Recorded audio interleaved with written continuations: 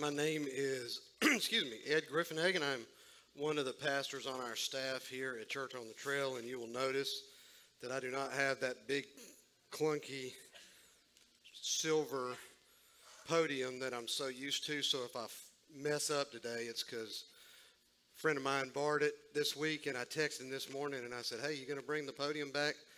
Are you going to bring it back this morning? He said, dang, bruh, I forgot about that. It was neither a yes nor a no. So I got a table. This is Richard's table. It's anointed, actually.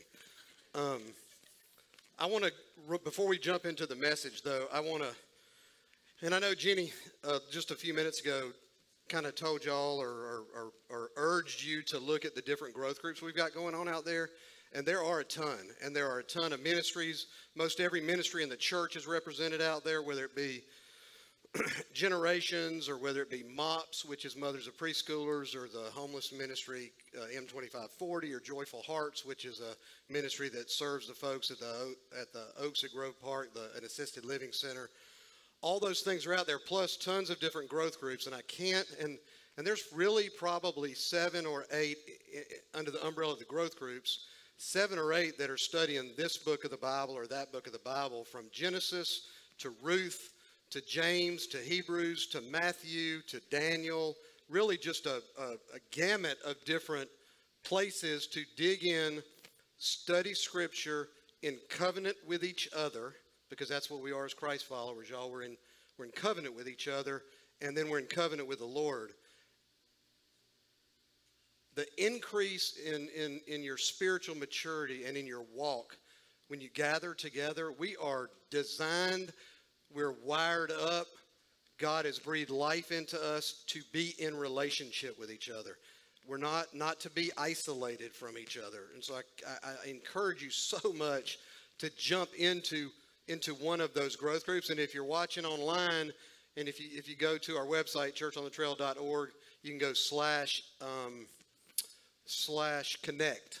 And under there, you can sign up for the growth groups, on the website as well. And I mean, y'all can do that in here too. That's available, obviously, all the time.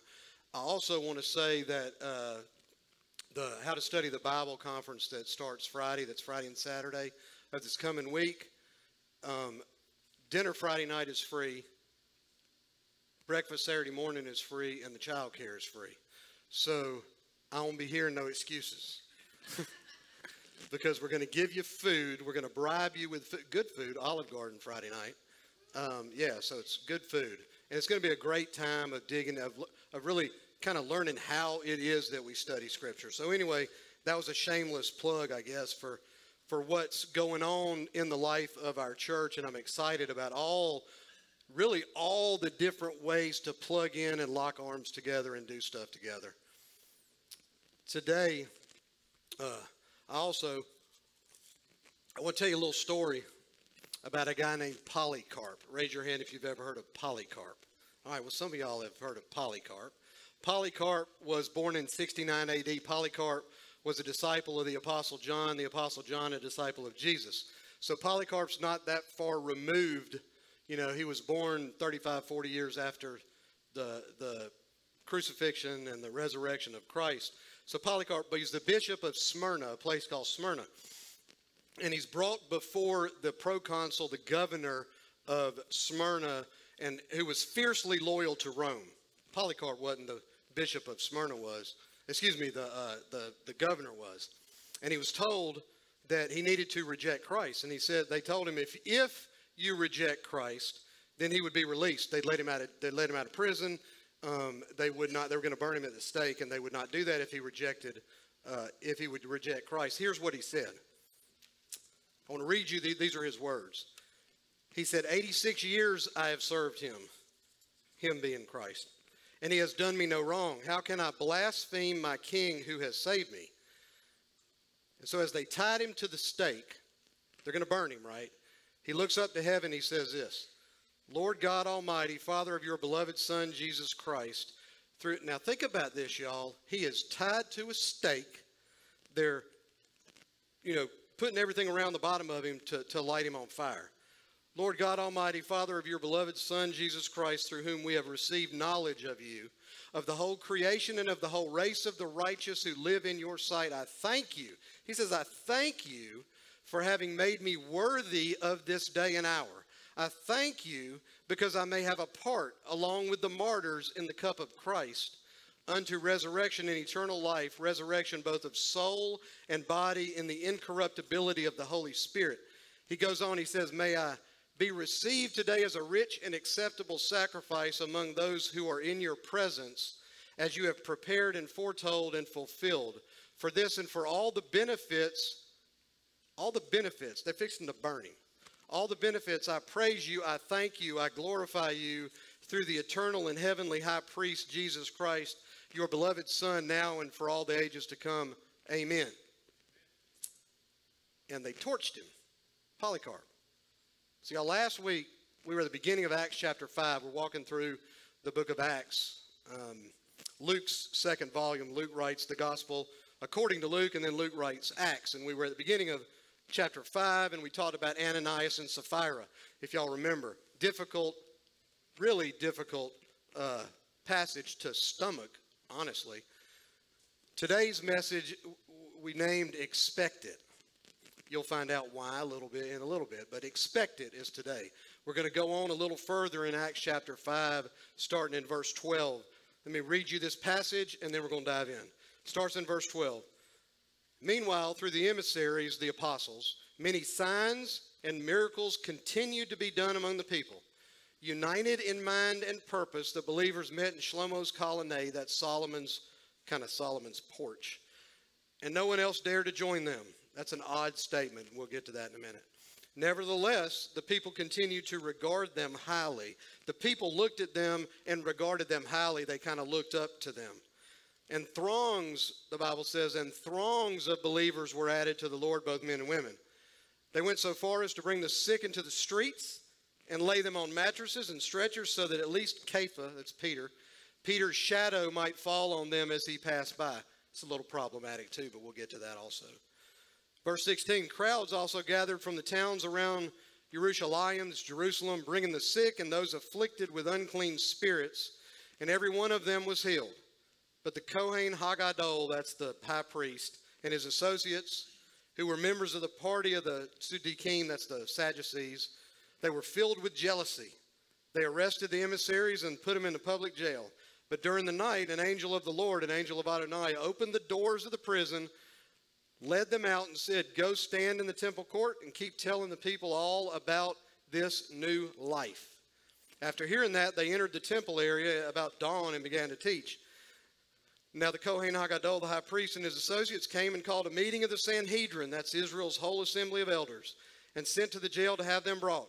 But the officers who went did not find them in the prison, so they returned and reported, we found the jail securely locked and the guards standing at the doors. But when we opened it, we found no one inside. When the captain of the temple police and the head Kohanim, the head priest, heard these things, they were puzzled, and they wondered what would happen next.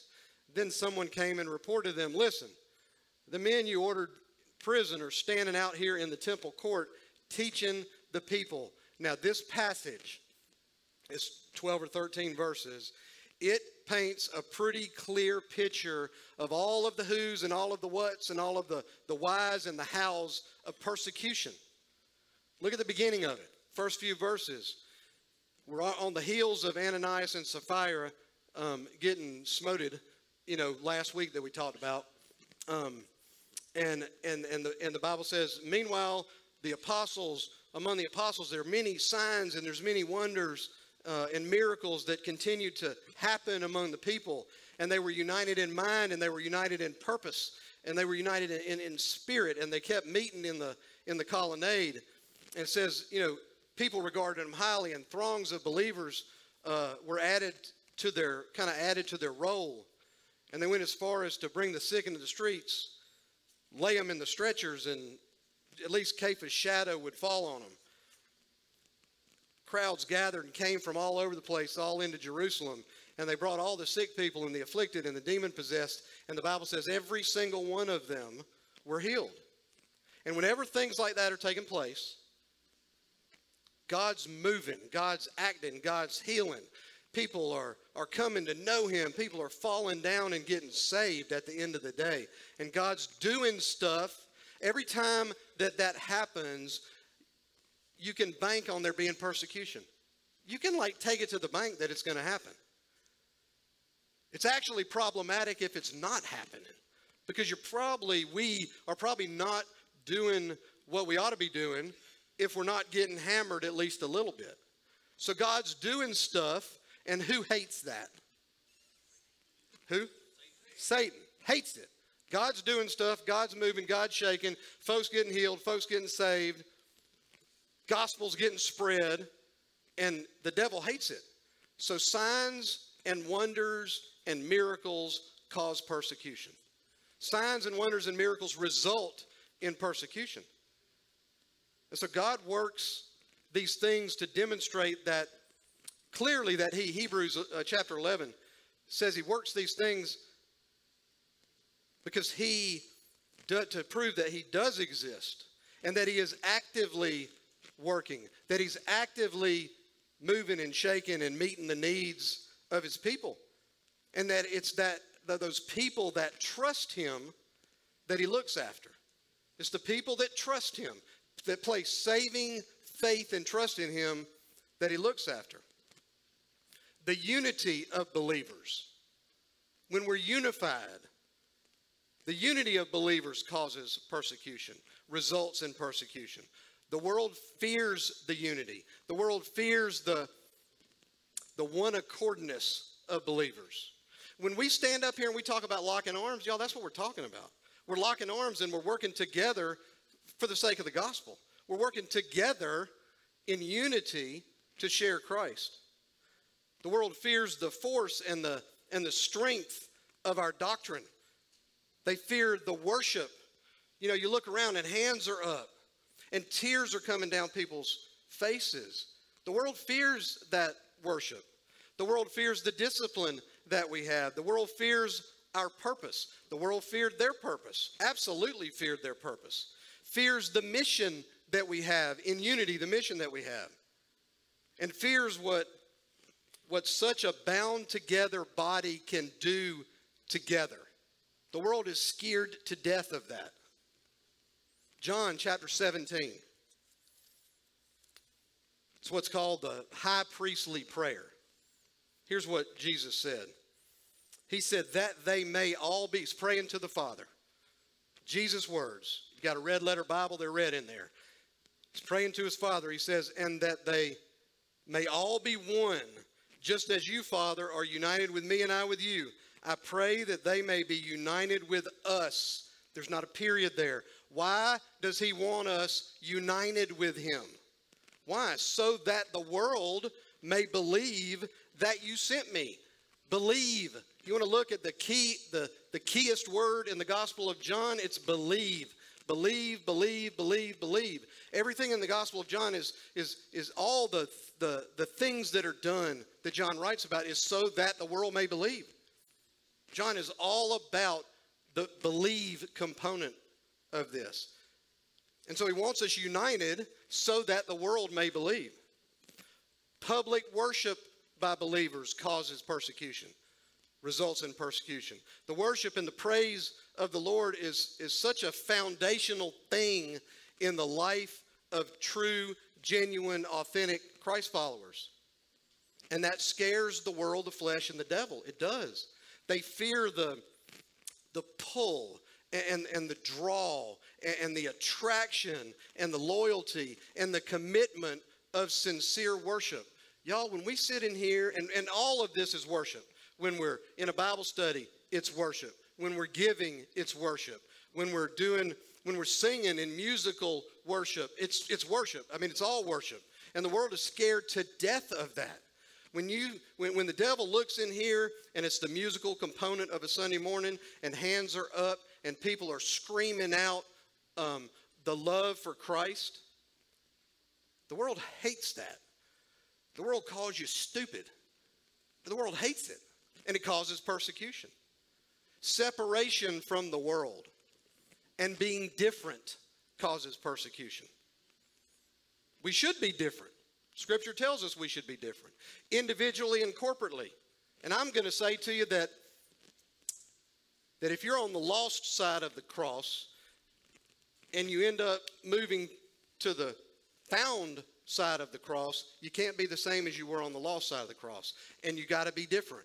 You're going to be different. And you're probably going to be different a little bit more each day. And the world is probably going to not necessarily like you as much each day because you're more differenter than you were before. Does that make sense? There's your word of the day. It just kind of came out. So being different and separate from the world causes persecution. And the believers in this early church, they were different. My goodness, they were way different.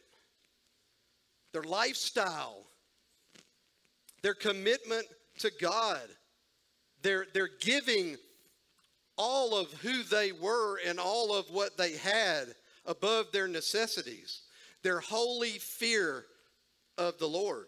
All of that caused them to walk completely differently than the world walked. Very different. Think about, at this time, they were probably, somebody who's more scholarly than me can tell me this is wrong, but I'm going to say it was about a year earlier. A year-ish. I can get away if I put an ish on it. A year-ish earlier, Jesus is on the Mount of Beatitudes. Matthew chapter 5, 6, and 7. Think about it. He's preaching this long message. Longest block of instruction from Jesus anywhere in Scripture. Matthew 5, 6, and 7. And he's telling these people who live in this rough, tough world to be meek, to be peacemakers. Beginning of chapter 5, the Beatitudes. All of that is your job description of being a Christian. And it looks very, very different than the world. We'll jump back to that in a minute as well. But being different, maybe you would say radically different than the world. Look what John wrote again, chapter 2, 1 John chapter 2. I don't know if it is up on the screen. He says, do not love the world or the things of the world. If someone loves the world, then love for the Father is not in him. If you love all the stuff in the world, you just are probably not madly in love with the Lord. You're just probably not. He says, because all the things of the world, the desires of the old nature, the desires of the eyes, the pretensions of life, are not from the Father, but they're from the world. And the world is passing away, along with its desires. But whoever does God's will remains forever. So, being different causes persecution. The commitment to reach out and to evangelize the world absolutely causes persecution, results in persecution. The world is going to tell you there's a whole bunch of paths to God. There's all kind of paths, and what's true for you, if it's true for you, then it's true. And if it's true for me, then it's true. Even if my truth and your truth are in contradiction. That's nonsense, man. That's just nonsense. There's not multiple paths to the Lord. The world believes that. Like your journey to Buddha, or your journey to Nirvana, or your journey to going to a concert, huh? And your journey to spiritual enlightenment, or your journey to Muhammad, or whoever it is, whatever other little g God that may be, that your journey, it's like faith. They would say, like, if you have faith, doesn't matter what the faith is in, right? If you have faith, you're a man of faith, you're a woman of faith, and that's okay. You're going to heaven. You're going to live eternally with the Lord. No, that's nonsense, y'all. It's not faith in faith. It's the object of our faith. I could have all the faith in the world in Buddha and be wrong and lost and going straight to hell, because it's the object. Do y'all get that? It's who is the object of our faith. It's Jesus Christ. And so it's not faith for faith's sake. No. Then there's some people that would just say, well, look, you can do and believe whatever it is you want because it doesn't really matter because everybody's going to heaven. Well, no, that's also nonsense.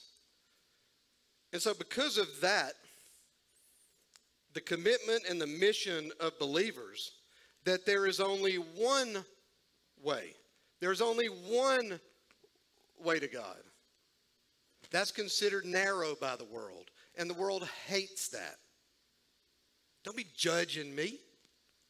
Lord, if I had a nickel for every time I heard that. Don't be judging me. Who are you to judge me? Who are you to say to say that your way is the only way? Well, dude, that's not me. I mean, it's this book. And if this book is inspired and inerrant and infallible, and if God is who he says he is, then that's what the book says, right? You tracking with me? So, thank you. Somebody's tracking with me. The world mocks and the world fights and the world rejects the idea that Jesus is the only Savior of the world.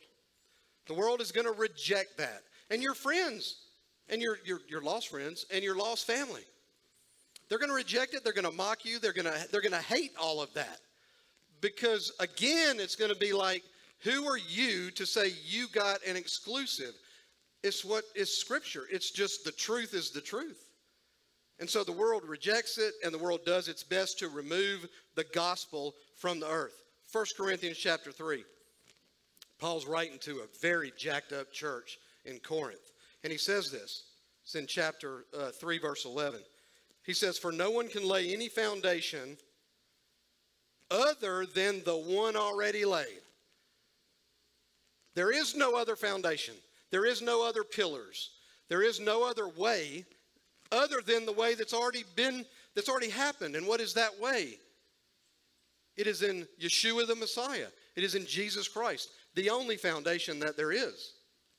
Now, as a little bit of an aside, because I feel like I need to at least touch on verse 15. You know, verse 15, Acts chapter 5, verse 15, says that the people went as far as to be bringing the sick into the streets and laying them down on mattresses and on stretchers, so that at least Peter's shadow might fall on them. So the people are clamoring to get to Peter, believing that if they could just fall underneath his shadow, that they would be healed. Now I would say this, and y'all, before you start throwing stuff at me, just hold for a minute. There's no mention in this text that anyone was actually healed in that way. However, it is strongly implied, and so I'm going to believe that there were people healed in that way. But it's just like when Peter and John meet the beggar at the beautiful gate in the temple. They went on and on and on about, this is not, why y'all looking at us like me and John did this miracle? We didn't. It was the Lord. And so it really is the same thing. So if people were healed in the street when Cephas' shadow went across them, the same two ingredients are happening. What are those two ingredients? It's the people's faith and it's the Lord's power. It's the people's faith and the Lord's power. And the people's faith without the Lord's power, there ain't going to be no healing.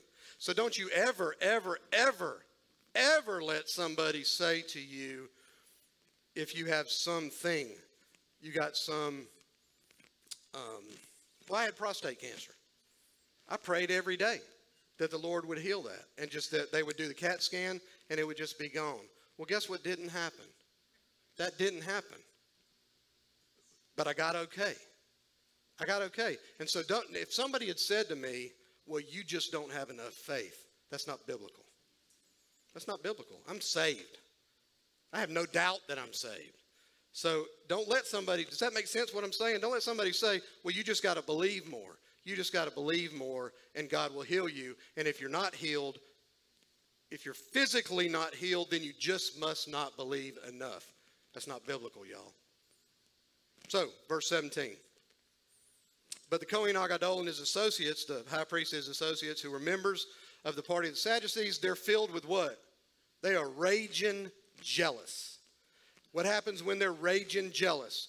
They arrest the guys. So now you see the actual persecution that's going to go on here in Acts 5. They're arrested. They're thrown in the clink. They're shackled. They're put in jail. The door of the jail cell is locked. And this is all in an attempt to shut them up. To shut them up through restraint. To shut them up through fright. Through scaring them. Through shaming them. It's all an attempt to shut them up. And I'm sure that actually being arrested, handcuffed, put in the back of the Popo car, and taken down to a Muskogee County jail, that's probably going to be enough to restrain, to frighten, and to shame most pastors and most people. It just probably would be. But y'all, the truth is, we have been warned over, and they were too, warned over and over and over by Scripture to expect it. Over and over to expect it. Look at John chapter 15, verse 20 in John chapter 15. Jesus says, remember what I told you. A slave is not greater than his master. He says, if they persecuted me, they're going to persecute you.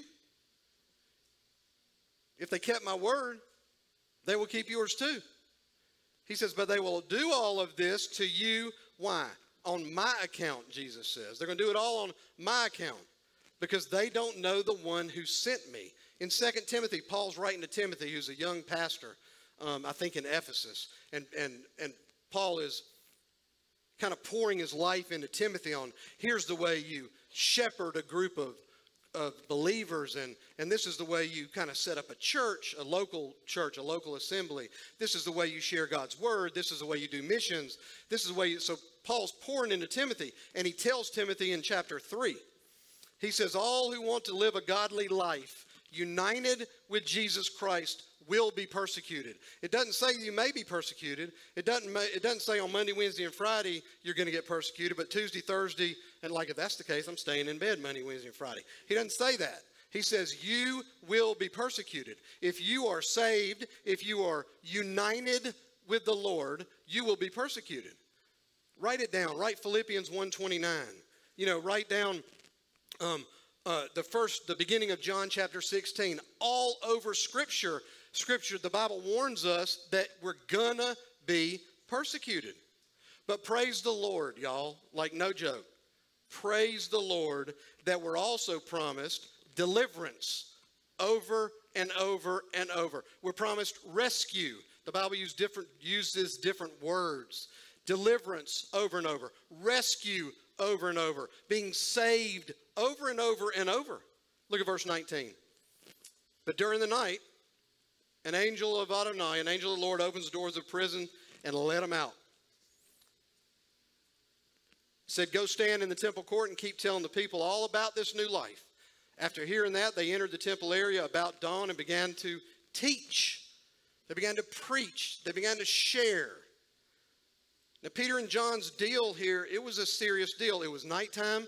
They were behind locked prison doors, shackled up. There were guards at their cell. We'll see that in verse 23. But there were guards at their door. They didn't just lock the door and go to the Waffle House. There were guards at their door as well. And they were supposed to stand trial the very next day. So they're in a pickle. And so in that situation, in that day, with them locked behind those doors, God's deliverance was through the miraculous workings of an angel. Through the miraculous workings of an angel of the Lord. What does Scripture tell us about angels? Angels are ministering spirits sent to minister to everybody? There's a question. Believers. They're sent to minister to believers. To believers. The point is that God cares. God cares.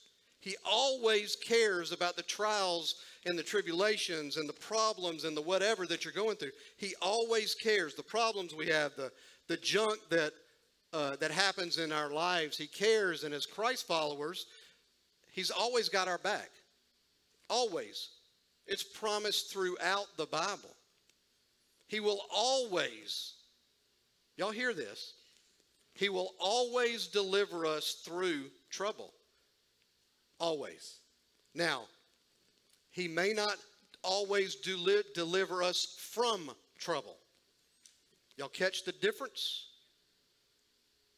He is always walking alongside of you.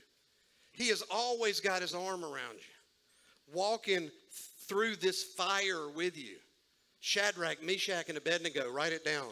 I'll check the spelling after church. Write it down. He's in the fire with us. Whatever the fire is, y'all. Now, sometimes he delivers us by giving us his presence of love, by giving us his presence of security, by giving us his presence in peace. And I've said this to you before. The words came out of the doctor's mouth that the biopsy was positive for me. Literally, like instantaneously, at the very same moment the sound waves went in my ear, the peace of God went in my heart. It was the most crazy thing. It's so unexplainable. I can't explain it. That's what unexplainable means, right? I can't explain it. What does Paul write about the peace of God? It surpasses understanding. That's the only thing I can say. It was instantaneous. I had no fear. And I always lived my whole life thinking I would be scared to death if those words ever came out of a doctor's mouth. But the peace, so sometimes that's the way we're delivered. We're delivered through this trial, whatever it is, by the peace and the security and the love that the Lord offers us. Paul is such a good example of that. Years in prison. Paul spent years in prison. Paul's the poster child for making lemonade out of lemons. Because Paul, you think Paul's ministering to the other inmates? Say yes. You think Paul's ministering to the guards? The guards are probably like, baby, on the way to work, baby, we got some earplugs or something? This dude won't shut up. Like I guarantee you. And they're shackled to him 24 hours a day, the Praetorian Guard. Who do you think led the massive conversion in Rome? The very guards that are shackled to Paul. They heard the gospel probably every single day. Every day. Did they all get saved? I'm sure they didn't all get saved. But I'm pretty sure that some of them did. And they led the charge in the conversion of Rome. Hebrews chapter 13. Verse 5, for God himself has said, I will never fail you or abandon you. So God says, I will never fail you. I will never abandon you. I'm with you all the time. I got my arm around you. Therefore, you and I can say with confidence, Adonai, the Lord is my helper. I will not be afraid. What can a human being do to me? If God has for me, I ain't worried about all that other stuff. If God's got his arm around me, if I'm sitting up in his lap and he's giving me peace and he's providing me security, I ain't worried about all this stuff out there. I expect it, but I sure ain't worried about it. So sometimes that's the way he delivers us. Sometimes he delivers us by calling us home to heaven. When our ministry on earth is done, we saw that with Ananias and Sapphira. Sometimes a believer is to remain in a trial and die as a martyr or die as a sufferer for Christ. What did Polycarp do? We just talked about it. Polycarp is thanking the Lord for participating in the cup of Christ as he's being burned to death. Lord, let me have that kind of fervent faith. Sometimes there is a need to reach somebody who's watching or who's standing by and watching you go through something. And how can you go through that?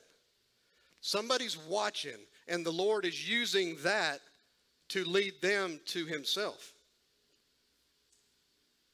God, like he totally tees up and he uses our hope and our faithfulness to the end, like Polycarp, and millions and millions and millions of other martyrs.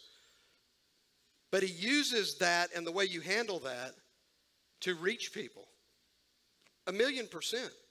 That preaches volumes to the people that are watching and witnessing that. Through suffering, he uses and he proves his love, his glorious love, and his power for his servants. Listen. January 9th, 1985, and this goes to how people watch and see things. 1985, there's a pastor in Bulgaria. Raise your hand if you've ever been to Bulgaria. Raise your hand if you've ever heard of Bulgaria. Okay. Bulgaria, his name is Christo Kulazov. He's arrested, he's put in jail. His crime was preaching to his church. Gets in jail, he immediately starts preaching the gospel. He immediately starts sharing Christ with the inmates in the prison. He had a trial, which was a mockery and a joke probably. And he was sentenced to, I can't remember, he was sentenced to 8 months or 18 months. I think he's sentenced to 18 months. He did his time, he gets out, and he wrote these words. He said, both prisoners and jailers asked many questions. It's just like Paul in Rome. He says both, these are his words, both prisoners and jailers asked many questions, and we had a more fruitful ministry there than we could have ever expected at church. So in his case, as Paul's case in Rome, these are his words. He said, God was better served by our presence in prison than if we had been free. God was better served by our presence in prison than if we had been free. So sometimes that you're there, and you can't see it in the fire often, because you're like, just get me out. Just get me out. But people are watching, and things are happening. So sometimes he does it that way. Sometimes he calls you home. And sometimes God delivers us out and away from trouble. Sometimes the trouble is just gone. So, I bet you everyone in this room knows somebody, probably 1 or 2 generations away, who has had the CAT scan or has had the ultrasound or has had the x-ray, and something was there a month ago and then it ain't there no more. Raise your hand if you know anybody that's the case. Me too. So sometimes it's gone. I would say probably most of the time that's not the case. Sometimes you're in the fire and God quenches the fire and he removes you from it. He does that sometimes. And why? Because sometimes he will be best served if you are free of that trial completely and still alive. 2 Corinthians chapter 1, Paul talks about being persecuted, or he's talking about being persecuted in Asia. And in the beginning of 2 Corinthians, verse 10, it says, he rescued us, he the Lord, he rescued us from such deadly peril, and he will rescue us again. The one in whom we have placed our hope will indeed continue to rescue us. So praise the Lord. Sometimes he removes us from the fire, or he removes the fire from us. Now know this, always, his deliverance, however his deliverance takes place, if he takes you home, or if he just walks with you through the fire, or if he puts the fire out, whatever it is, it will never be purposeless. Never. Romans 8:28. It will never, ever, ever be purposeless. He stirs up everything and works it for good for those who love him and are called according to his purpose. The good stuff and the bad stuff. Trials. Raise your hand if you love going through a trial. That's ridiculous. No, you do not. Nobody does. We all, though, I look back on and the cancer was the biggest trial probably I had in my life. Even bigger probably than my family hating us for years. But in the midst of it, it was like, dude, I don't want to have to do this stuff. But when I look back at it through the corridor of 3 or 4 years, like I can see all the little God things that happened, and I don't even know the word, strength maybe. The strength of my faith, the closeness of my relationship with the Lord because of what happened over those 4 years, it's ridiculous. Like it's just unbelievable. The fire's hot, right? And it kind of stinks to be in the fire, but God uses it. Again, it's Romans 8:28. So it's never without purpose. In this case, with Peter and John, the guys, when they're let out of jail, what was the purpose? To go and stand and speak. Go and stand and speak about what? About the Lord. So boldness and courage to tell, what does verse 20 say? To tell these people all about this new life, all about being a new creation, all about the old has passed away and the new has come. All about that, the whole gospel of salvation, the glorious message of the death and the resurrection of Christ. Not watering down anything, not changing anything, not holding back, not trying to soften the message to make it more acceptable to the people that are there. No, that's not why the angel got him out of jail. It was to go preach the full counsel of God right out there in Shlomo's colonnade. Here is a significant point. Difficult assignments usually follow miracles. They do. You can look at that extra biblically, which means history outside of the Bible, and you can look at that in Scripture. Difficult assignments usually follow miracles. There is a heavy responsibility that falls on a guy that God works a miracle for. There is heavy accountability, heavy responsibility. God frees his servant in order to perform a great work. And miracles befuddle the world. Miracles confound the world. Miracles seem crazy to the world. And God sees to it. Why? Because he wants to take that miracle and use it to take that befuddled world and lead them to the foot of his cross and be convicted and converted. That's why. So the angel of the Lord frees them up out of that jail to go and stand and speak. And what do? Did they sit down and write pros and cons on some piece of paper and then take 6 months to decide what to do? What's the Bible say? It just said they went. They obeyed fully, and they obeyed swiftly, and they obeyed completely. As soon as they could, they got up early in the morning. They went to the temple and taught. Look at the rest of verse 21. Now the high priest and his associates came and called a meeting of the whole assembly of the elders, the Sanhedrin, that's the Pharisees and the Sadducees, all the leaders, all the elders, sent to the jail to have them brought. Why? Because they were fixing to have a trial. They were fixing to lay the wood down, lay the hammer down on the apostles. But the Bible says, but the officers who went did not find them in prison, so they returned and reported, we found the jail securely locked and the guards standing at the doors. I would hate to have been one of those guards. But when we opened it, we found nobody inside. Captain of the temple police and the head priest heard about those things. What's it say? They were puzzled and they wondered what was going to happen next. And then somebody came and said, listen, y'all, the men you ordered to be in prison, the men that you're talking about, that you want to bring over here to the courtroom so you can have your mock trial, they're out there talking about that Jesus guy again. You done told them 15 times to shut up, but they're out there doing it again. That's what the temple police said.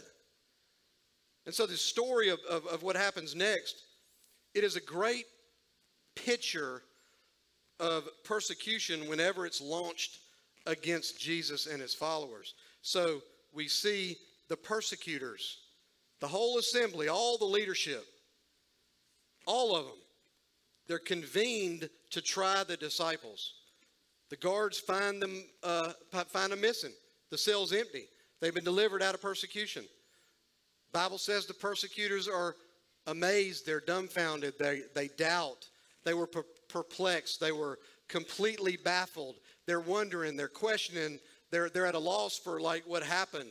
They have no idea how that kind of craziness could have possibly happened, and they were apprehensive about the growth of this new movement. This movement that in the time they called them the Way. The Way. That they weren't really called Christians then. They were part of the Way. Where'd that come from? Jesus said, I'm the way, the truth, and the life. They were part of this movement called the Way. And so the persecutors here, they make this unreal discovery. They were gone, but the disciples had not fled like most people would do. They didn't just hit the road and not stop running. No, they ran 100 feet and are talking about Jesus. They're teaching the people. And so they're demonstrating this unbelievable behavior. They're not acting like other men. They were like a blazing fire running rampant through a forest. They were unstoppable. You do realize that we serve an unstoppable God, that he is going to get done what he determines to get done. And so the Sanhedrin, the ones that are persecuting, they never seen a conviction and a hope like the disciples had. A conviction and a hope that is so different from that of any other person, any other people.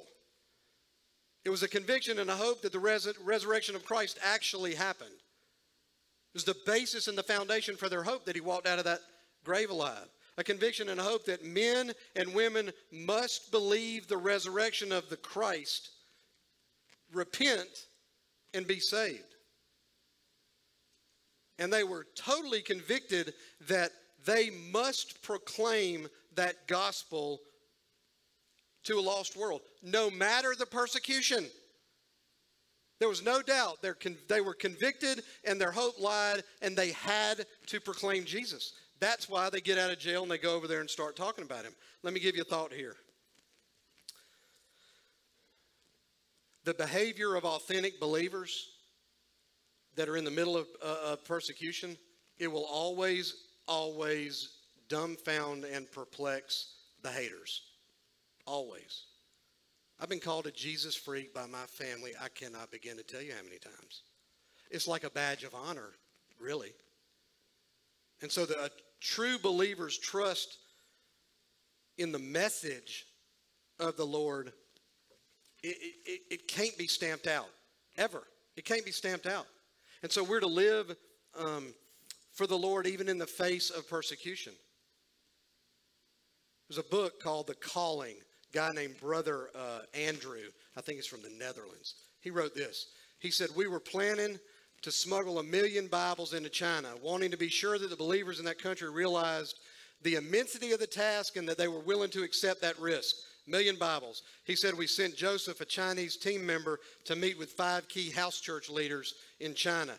And he said, 'Do you know how much space 1 million Bibles takes up?' And they said, 'We've already got storage places prepared.' 'Well, do you know what could happen to you if you were caught with even one of those Bibles?' And he said, 'Joseph, look, man, all of us have been in prison for the Lord. The 5 of us have been in prison 72 years for Jesus.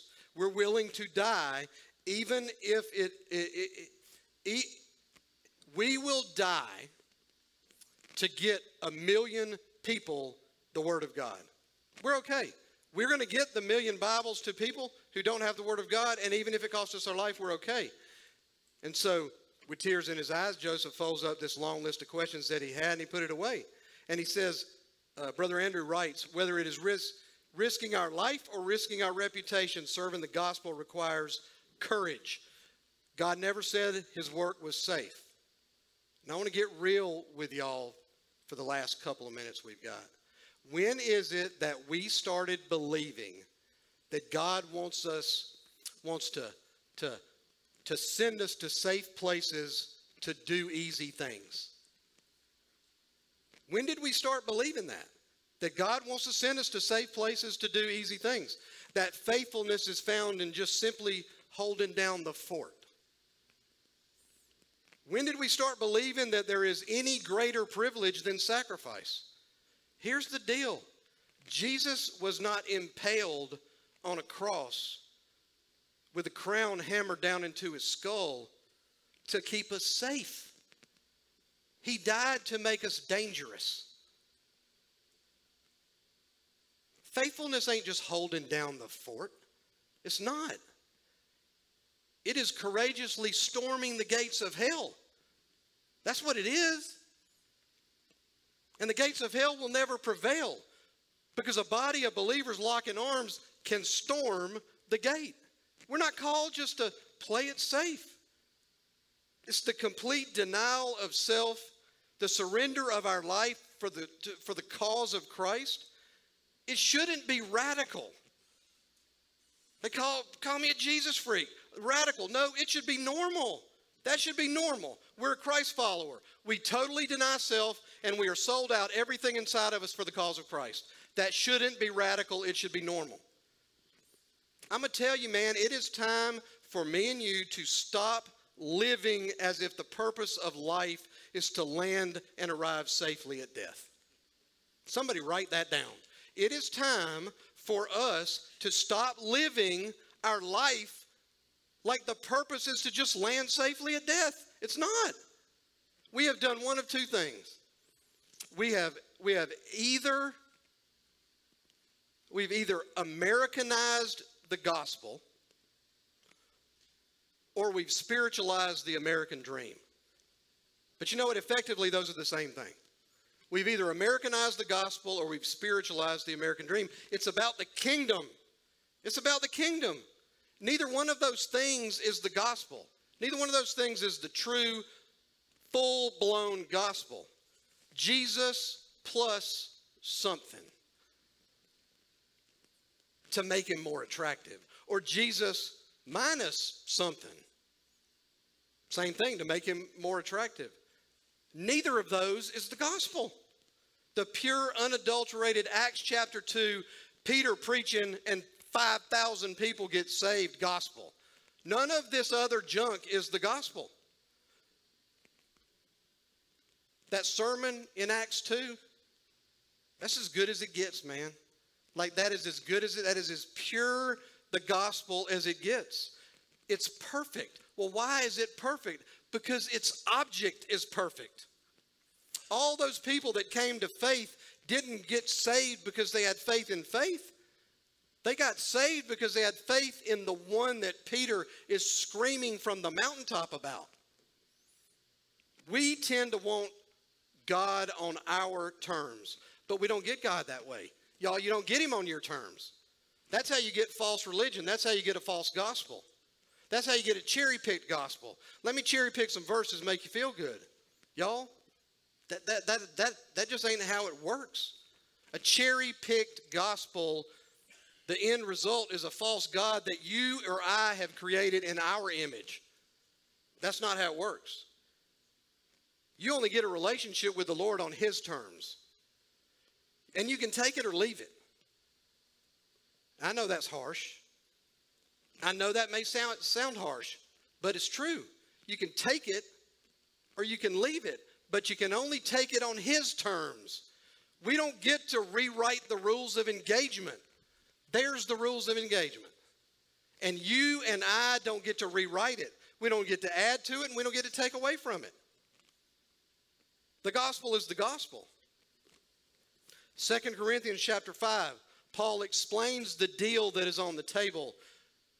And the deal that's on the table is on the table every second of every minute of every hour of every day of every week of every month of every year until Jesus comes back. Paul explains the deal. It's one of the few places in Scripture where Paul was brief. He says, for our sake, he made him to be sin who knew no sin, so that in him we might become the righteousness of God.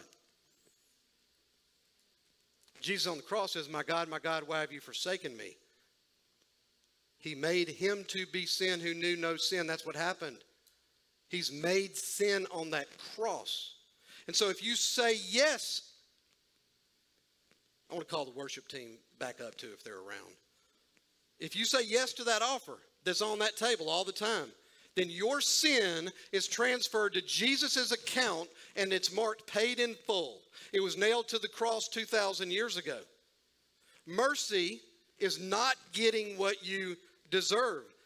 Mercy is me not getting what I deserve. And what I deserve is to get thumped into the pit of hell. Grace is when I get what I don't deserve. Well, what is it that I don't deserve? I sure don't deserve the righteousness of Christ, but that's what I get. Everything that I have ever done wrong, everything that you have ever done wrong or ever will do wrong is forgiven and forgotten. And everything that Christ did right, his righteousness is transferred to your account. And then God says, we're even. Y'all, that is the most unbelievable. It's like God says, I will take the hit for every jacked up thing that you have ever done, and I will give you credit for every right thing that I've done. And that is the best deal ever in the history of the world.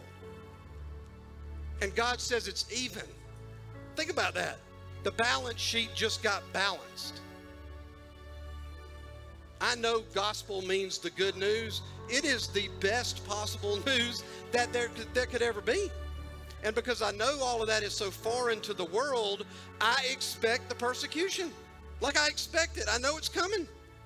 I'm going to wear it again. I'm going to wear it as a badge of honor. I don't care what it's for. I'm going to wear it as a badge of honor. When the world calls me stupid, the Lord calls me faithful. I get called stupid all the time, y'all. When the world calls me deceived, the Lord calls me enlightened. When the world calls me lost, the Lord calls me found. Think about that. How long of your life, if you were a Christ follower, were you lost? And the world calls you lost. When the world calls me weak, the Lord calls me meek.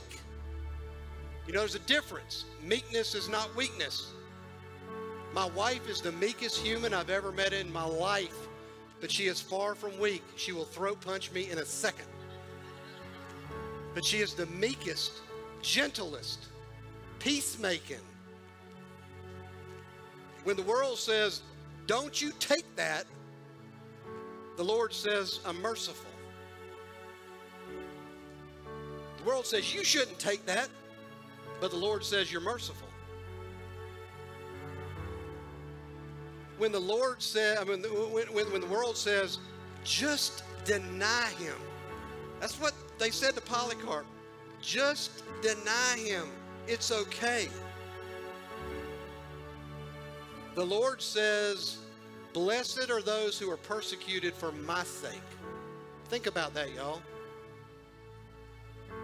It's like the Beatitudes, like Jesus just turned it upside down.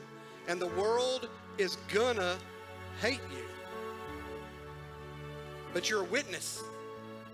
You're a witness. The Lord deals in remnants. Some are going to say yes and some are not going to say yes. But the world's going to watch how you walk through a trial. That is probably one of the very best witnesses you could ever have. Is let the Lord see you walk through something terrible happening to a child. Let the world see you walk through a cancer diagnosis or just some horrible thing. But you walk through that trial with grace, and you walk through that trial leaning on the Lord. And the world people will see that. Some are going to come to him, and you just don't know who's watching.